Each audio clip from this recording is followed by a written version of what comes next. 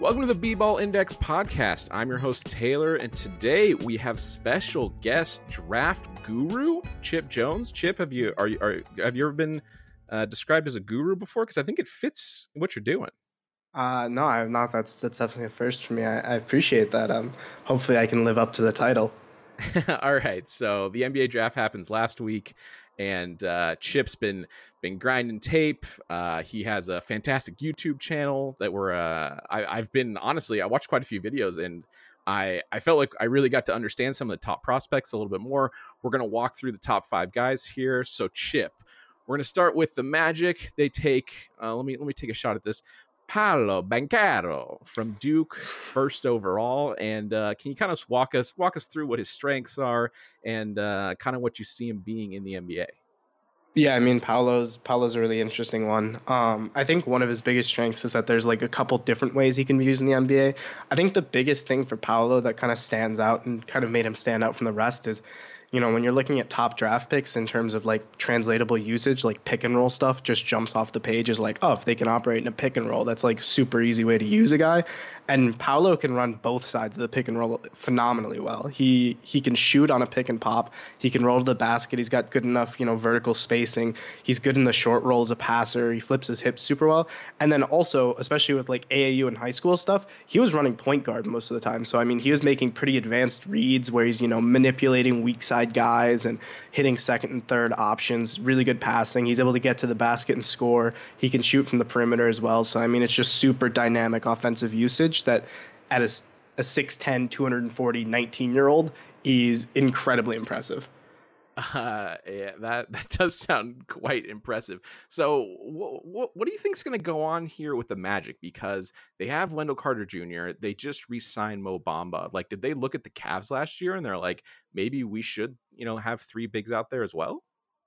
Yeah, I mean, I definitely think the NBA is getting bigger as we go. And like the thing with Paolo defensively and just kind of in general, his movement skills are pretty interesting. He's able to get, really low on his drives, and he's also able to, all of a sudden burst up and spin, and he gets up off 1 foot in traffic, leaping. So, I mean, there's a lot of really impressive, unique movement skills.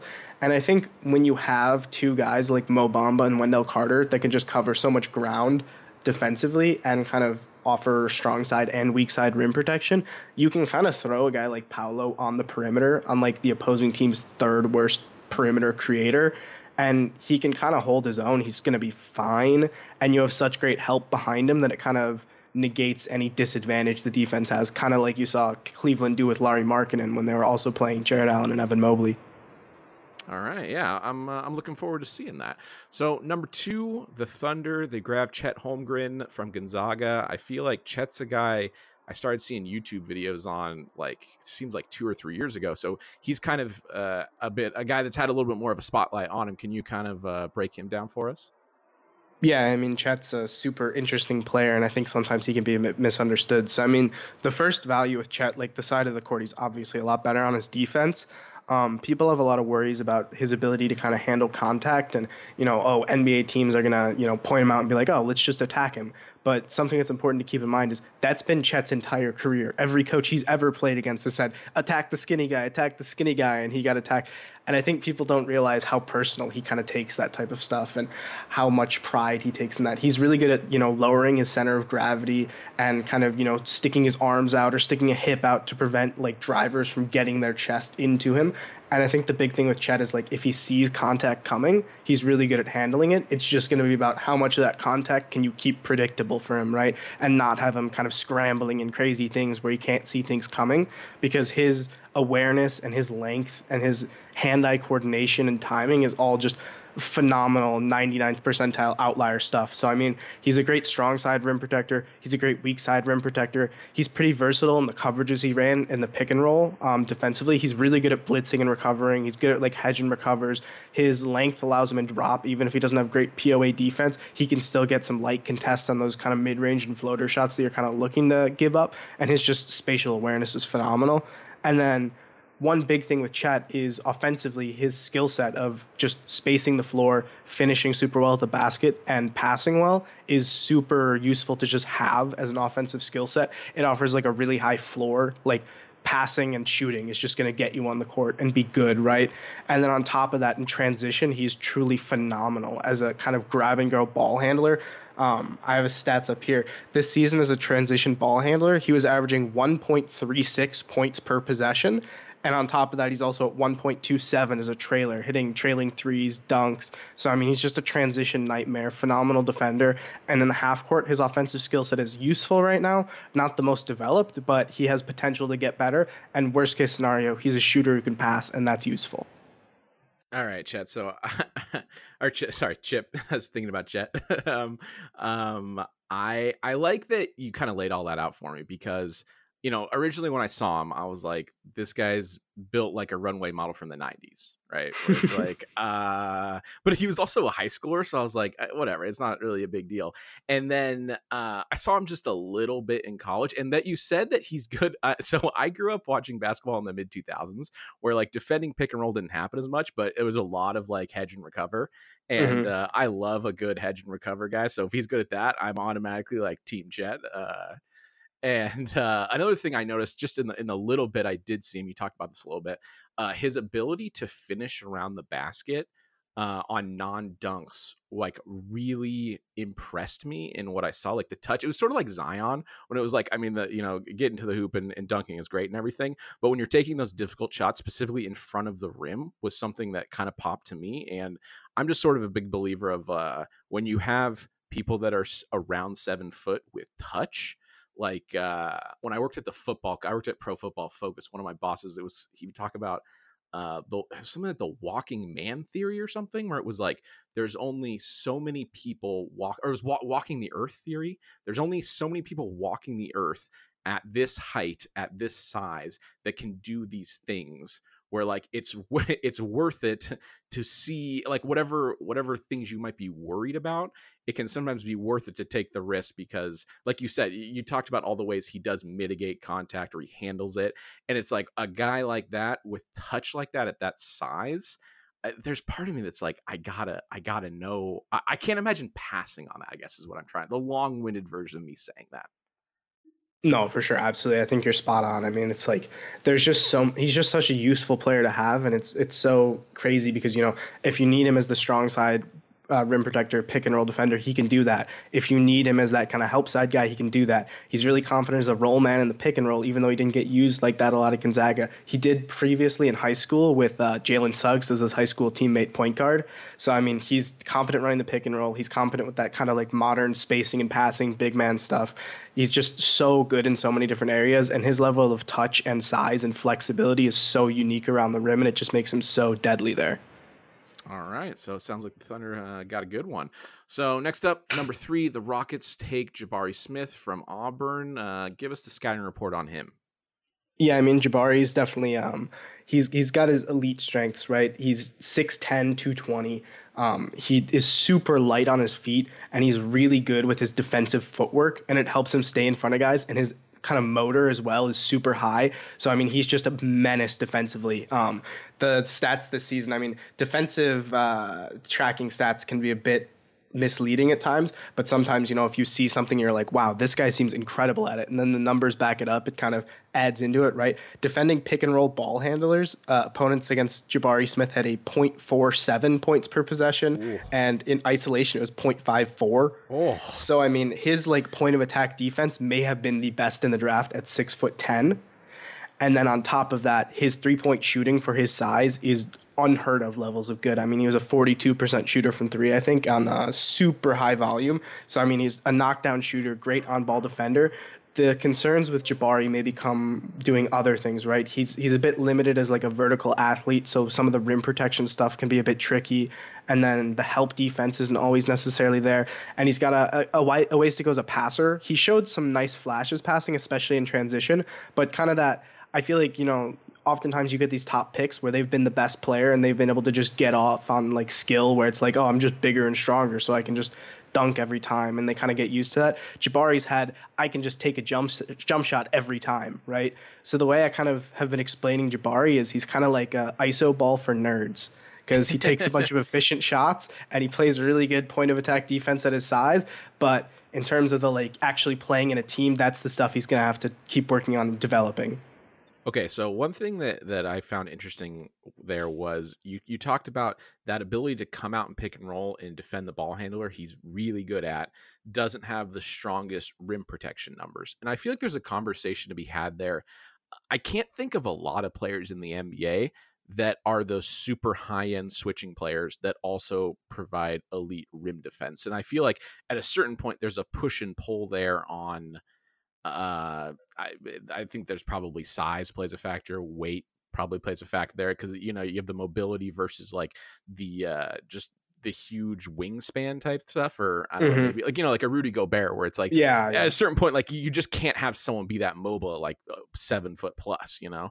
And I don't know, I feel like there's something there where it's like you can't have like 100% A plus in every single part of a player's game.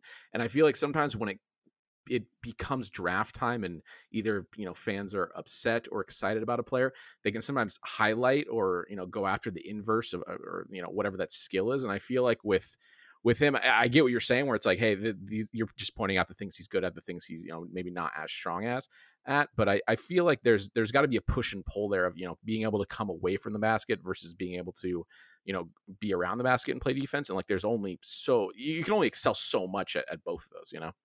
Oh, for sure. I mean, it definitely like defensively, like there's not a ton of questions on my end. Like there's definitely going to be some things where, I don't think he has like small ball five equity. He has a 7 foot wingspan, but at 6'10", that's only +2, so it's not really like, and the leaping, the vertical athleticism isn't the best. But like in terms of just like being a defensive positive, like he's going to be a very good defender at the NBA level for like a very long time. There's like very few questions about that.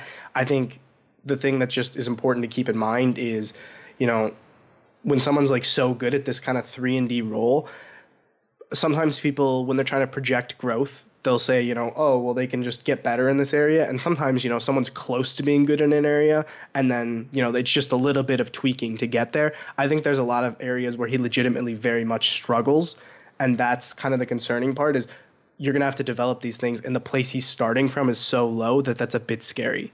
Yeah, no, that makes sense.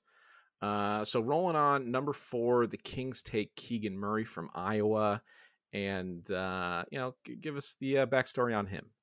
Yeah, Keegan's a super interesting one because it's kind of been he kind of came out of nowhere. People were aware of him, and a lot of people had him as like a late first round guy towards the beginning of the year, coming into the year. But to go number 4 was like no one thought that this was going to happen. So in his freshman year, he was kind of more of a role player next to Luka Garza, who signed with Detroit last year, and Joe Weiskamp, I think, who's with the Spurs. Those two are kind of the primary scorers. So Keegan is more of a kind of defensive specialist, wing defender. He can do a couple useful things offensively with, scoring around the basket and stuff, but wasn't really a shooter yet. And then this season he came back and all of a sudden he was their number one option on, highest usage on the team, scoring like 20 points per game. His shot took a massive leap where he was shooting around 40% from three. So the big thing with Keegan is like, I kind of always compare him to like a robot, right? He's just such an elite level of decision maker in terms of like the Bart Torvik is a statistical database for college stats going all the way back to 2008 for what we have tracked. And Keegan is the only high major player to have 25% or more usage and a turnover percentage below 8.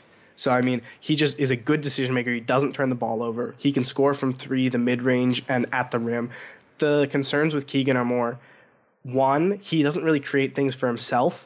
So he's more of a play finisher than a play creator, which works really well with what the Kings have going because they have a couple play creators there, right?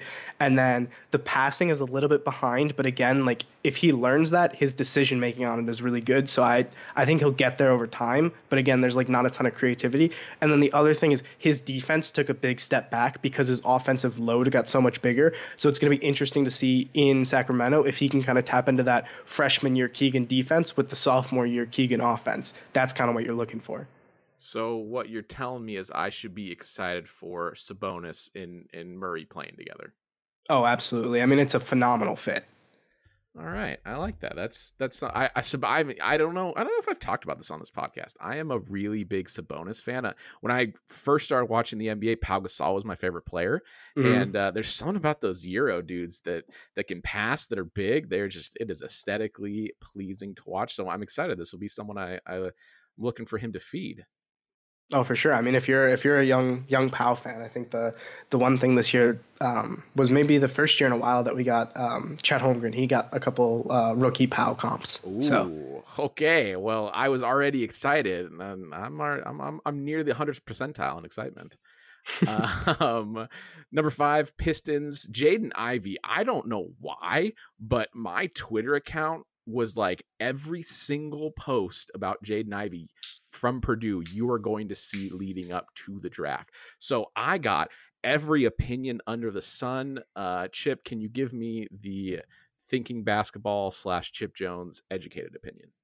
yes, of course, I'll do my best. So I mean, to clear this up immediately, I had Jaden Ivey as the third best player in this class. I think it was a massive coup for Detroit that he fell to five. I mean, they should be like elated. A phenomenal. It's so crazy that they got the chance to take him with the fifth pick. So I mean, the first thing with Jaden Ivey is about 6'4", his wingspan's about like 6'8" ish. So I mean, he is a 99th percentile guard athlete. Just like can run full court in like 5 seconds. He's just a blur off ball. And it's not the type of every year we get players who come in who are good athletes. Like I think Shaden Sharp is one person that a lot of people talked about. Wow, he's like a phenomenal athlete. Jaden Ivey blows Shaden out of the water as like an athlete. Like he is phenomenal, like in that kind of Westbrook, Ja Morant, Derrick Rose type vein of like he's in that conversation, not just the good athlete conversation, right? So I mean, he is phenomenally quick. He gets up. He's super strong for his size, and he has an interesting amount of skill that he's already shown and that he's able to leverage with his athleticism to be super impactful. Purdue's offense ran through a pair of bigs because, it's college and teams do stuff like that still. But when he did get to run pick and roll, you saw some really interesting things. He got a lot better throughout the season at kind of, slowing himself down and kind of altering his pace to throw defenders off. The big thing with Ivy is if he can there's not a lot of margin of error for defenders. So I mean, he's just going to blow past you. If you step up too close and face guard him and you aren't, Marcus Smart or something, he's just going to blow straight by you. And when he gets to the basket, it's just going to be a dunk most of the time. There's some concerns people have with him. He doesn't do as well when he goes left as when he goes to his dominant right. But I think the important thing to keep in mind is if you watch when teams force him left, he'll go left. And if you're forcing him, you're in a pick and roll, you're kind of denying the screen, you're playing to his side, you're not going to get back in front of him. And then your big is just having him run at you at full speed. And he's really good at getting back to his right from those situations. So, I mean, the interesting thing for Ivy is he shoots well off the catch, but not really off the dribble. His passing is still kind of a work in progress, but he's pretty young. He's, I think, slightly under 20 or just turned 20, and phenomenal guard athlete, has all the potential in the world as a point of attack defender. He's a good shooter on the catch, and he's got a lot of fun ball skills and just smarts in his game. It's going to be exciting to see how he develops this long term. All right, so that's gonna do it for our kind of player deep dives. We did the top 5. We did Paolo, Chet, Jabari Smith, Keegan Murray, and then we just talked about Jaden Ivey from Purdue. Those are the top 5 guys. Those are the guys that I feel like we had some spotlight on. Like I've watched your YouTube videos on these guys. There was a little bit of familiarity. So Chip, let's go. You've been grinding this draft. Let's go. Out of the past the lotto picks. Where are you seeing, if let's say you're a prospector and you're looking for gold, where do you think some teams might have struck some gold after the lotto picks in this year's draft? I mean, when you talk about steals in this year's draft, like one just like blinking headlights, is like super apparent, and that's Jaden Hardy, who the Mavericks were able to snag with the 37th pick. So coming into the season, Hardy was actually on ESPN's. He was the number 2 ranked high school player in this year's class. I think overall he was third. So I mean, coming into the year, he had like locked on top 5 expectations, and he played for the G League Ignite this season. He's a 6'4", 200-pound, 20-year-old guard. Coming in, he really struggled to start the year. Like it was really bad. He has issues finishing at the rim, and his whole thing was supposed to be that he was an elite shooter, and the shot wasn't necessarily falling at the rate you expected. And then defensively and kind of passing, there were a lot of issues. But this season, as it went on, was like a complete metamorphosis. With the G League Ignite guys, with these other college guys, they're going to classes and stuff. The G League Ignite guys, they're just playing all day and they're training with professional coaches all day. So like this is the second year in a row where the G League Ignite guys got so much better throughout the season. And so Hardy, he's become a very good passer. He's super creative, and his handle and his kind of shiftiness allows him to get wherever he wants. There are a couple issues where he prefers these like because he's more shifty than like explosive. He likes these really high hang dribbles to kind of set his man up. And when he shoots, he has this really low dip on his shot. So it's like the high hang dribble into the low dip. A lot of the space he's creating gets kind of taken up while he's, getting from the ball high to low and then back to high. But in terms of like being super creative offensively, playing off the ball super well. He's always moving. He's always trying to find an advantage. He's always coming up with, creative solutions to different problems. And I liked him. I had him as a lotto grade player, like a late lotto player. He fell really far. And on top of that, when you talk about a guard who's really good at playing off of the ball, going next to Luka Doncic is like a dream fit. You look at guys like Jordan Poole with Steph and Tyrese Maxey with Joel Embiid and James Harden. When those guys get next to a star, it tends to work out really well. And I think that's exactly what's going to happen with Jaden Hardy. That's interesting, the point you made about going to the G League. I know we don't have a ton of data on it because it hasn't been happening for long enough. But like, you think, like, how much do you think a season like this, right, is going to influence future high school players where they're like, okay, we saw like the massive jump in one season. Like you said, you're not going to class, you're training. It's your job at that point. And like, you're getting a little bit of a head start on that. Like, do you think that's going to become like, or what do you think that becomes in the future? Yeah, no, it's really interesting. I'm not sure, honestly, because these next few years are going to be really important just because we're learning so much. But then there's also things like the Overtime Elite League that's doing similar things where you can go to classes and you can go there for a few years and kind of train. And there's also that. There's the NBL Next Stars program. There's more things overseas. There's some players are doing private training and not even doing anything. They just do a private training for a year. So there's a lot of options. So it's super murky and it's hard to tell. But I think this year's G League Ignite group, Dyson Daniels, Marjan Beauchamp, and Jaden Hardy specifically, the top three, those guys I think are going to have very good careers because they all improved a ton over the season and got put in near perfect fits, all three of them. And I think it's going to be really good kind of looking forward. People are going to look back on this and see, wow, those three really helped themselves going to G League Ignite. So that totally makes sense, but this just popped into my head. There's no sororities in the G League. Mm-hmm. So I guess that's maybe the counterweight. Yeah, I mean, I think that there's if you're interested in extracurriculars, getting a big NBA contract can maybe help you with that. So maybe you put it off and you get long-term investment, I guess. I guess you could be like, hey, why develop your metaphorical game when you could just develop your real game and get an NBA contract, and that stuff might more take care of itself. I think we're getting off topic, but all right. Can you give me one more non-lotto pick that you really like? Maybe the next MVP from Serbia taken in the second round type player. Anything coming to mind for that? Ooh, that's an interesting one. If we're looking for like those kind of high upside guys, I would say maybe Bryce McGowan's out of Nebraska. He was I think he was like 18th in the class coming into the year. Just a lot of like shot creation stuff. Darion Sebron from NC State. He was a sophomore. He has a very narrow game in terms of the things he really excels at, but getting to the rim is his big thing, and he is just elite when it comes to getting to the rim, finishing, passing, shooting, defending. Those things maybe not, but I mean, like if you can drive and get to the rim at will, that's like the best offensive tool if you're just going to have one to have, and he has it in spades. So it's going to be interesting to see if he can kind of turn that around and make a lot out of what he has as a skill set right now. I agree. As a big THT fan, I do enjoy a player that can get to the rim. We talked about this a little bit before we started recording. I'm always curious to know how we always talk about this with players where it's like, how do players from different eras, match up, My thing is always like, if you were to put, the players from the last four drafts together, if you took DeAndre Ayton, Cade Cunningham, Zion, like how would they match up, or, vice versa, how would Paolo and Chet match up with those guys on a big board? Yeah, I mean, if we're gonna drag it back to are we going back to 2018 or 2019 here? Because we have Ayton, right? So we're going 2018. Whatever you want to do. All right, so if we're going 2018, I feel like Zion and Luka are probably in a tier of their own at the top, and then you would probably have like Cade, Jalen Green, Evan Mobley, DeAndre Ayton, and Ja Morant, and then I would probably put Chet and Paolo. So I think maybe I'd have them above Ja, just because Ja as a prospect was coming from mid-major and had some concerns. Yeah, I would say it's probably like I would probably take all of Zion. Um, I would take Zion, Luka Doncic, Cade, Evan Mobley, Jalen Green, and maybe Ant Edwards above them. But after that, I think that's when you would start getting Paolo and Chet involved. So after maybe those 6 or 7. Okay, yeah, I appreciate that that context. That helps me. I like that a lot. We're getting close to the end here. Any players that fell in the draft, like off a cliff, that you're still scratching your head about? Yeah, I mean one that I've not understood. I've got I guess two for this, right? One that I did not understand is Caleb Houston.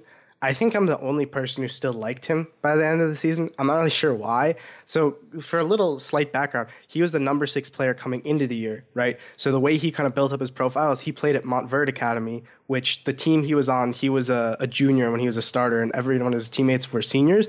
You may have heard of them: Cade Cunningham, Scotty Barnes, Moses Moody, and Dayron Sharp. Whew. Those were his 4 teammates, and he was the 5th guy as the junior there. So when he played off of those guys as a complementary player, he's 6'8", he can shoot really well, he passes really well, he's a really smart player. He was phenomenal. And then over the summer, this previous year, right, he went with Team Canada, and they wanted him to run the offense, and he wasn't very good at it because that's not what he's good at. Then he went to Michigan, and they wanted him to run the offense, and he wasn't very good at it because that's not what he's good at, right?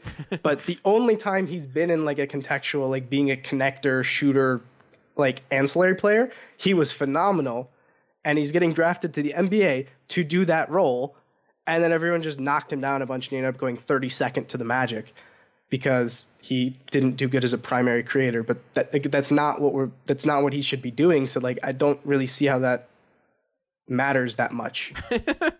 That's one of my favorite descriptions or just explanations of like a player and his situation and your feelings about it. All right, so I'm gonna be real with you. I heard you on the Thinking Basketball podcast, right? And I heard you talked about the draft, and it was really great, and I learned a lot. And I was like, I actually had to re-listen to parts of it because it was so dense with information that I was like, I don't think I got all of that, and I think there's a lot here. I feel I'm really honestly, I'm just really glad you came on the show because I feel like what you just explained there is so important to understanding why so many prospects are underrated, overrated, why they fail, why they don't fail, why the situations they go to are so important. And I feel like, honestly, that type of, I mean, there's so many things going through my head right now. That type of explanation is one why I really wanted to have you. Honestly, I wanted to have you on the show because I was like, this guy's going places. That type of explanation shows me that like you are not cutting any corners, and I appreciate that so much. And I can just tell how much you are passionate and how much you care about this and how you have an eye for things, where I'm just really glad if anyone takes anything away from this episode, it was that recap of a player right there, because like, honestly, that analysis was special. I really appreciate that. That's really kind of you. I don't know. I don't know what to say to that, but I really appreciate it. It means a lot. It's very nice.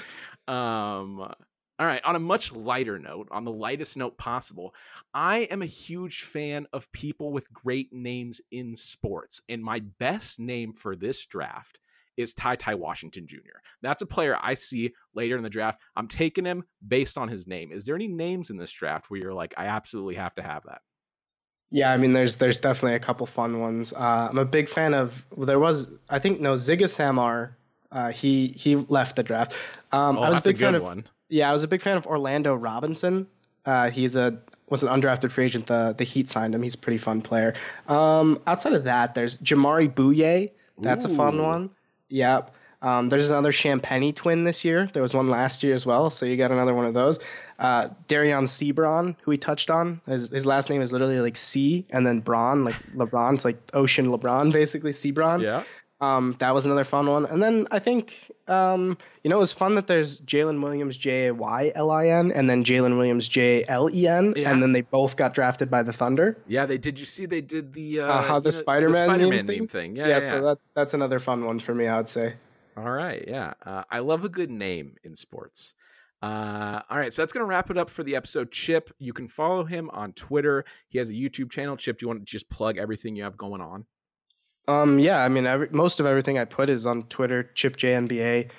Anything I post on YouTube or anything will be there. I also have YouTube if you don't have Twitter, ChipJNBA, and then of course a lot of my scouting work goes into videos for Thinking Basketball. So the Thinking Basketball YouTube channel has a lot of my stuff as well. All right, fantastic.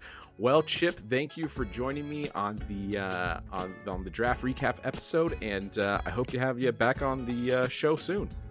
Of course, anytime. Thanks for having me. All right, we'll see you next week on the Basketball Index podcast.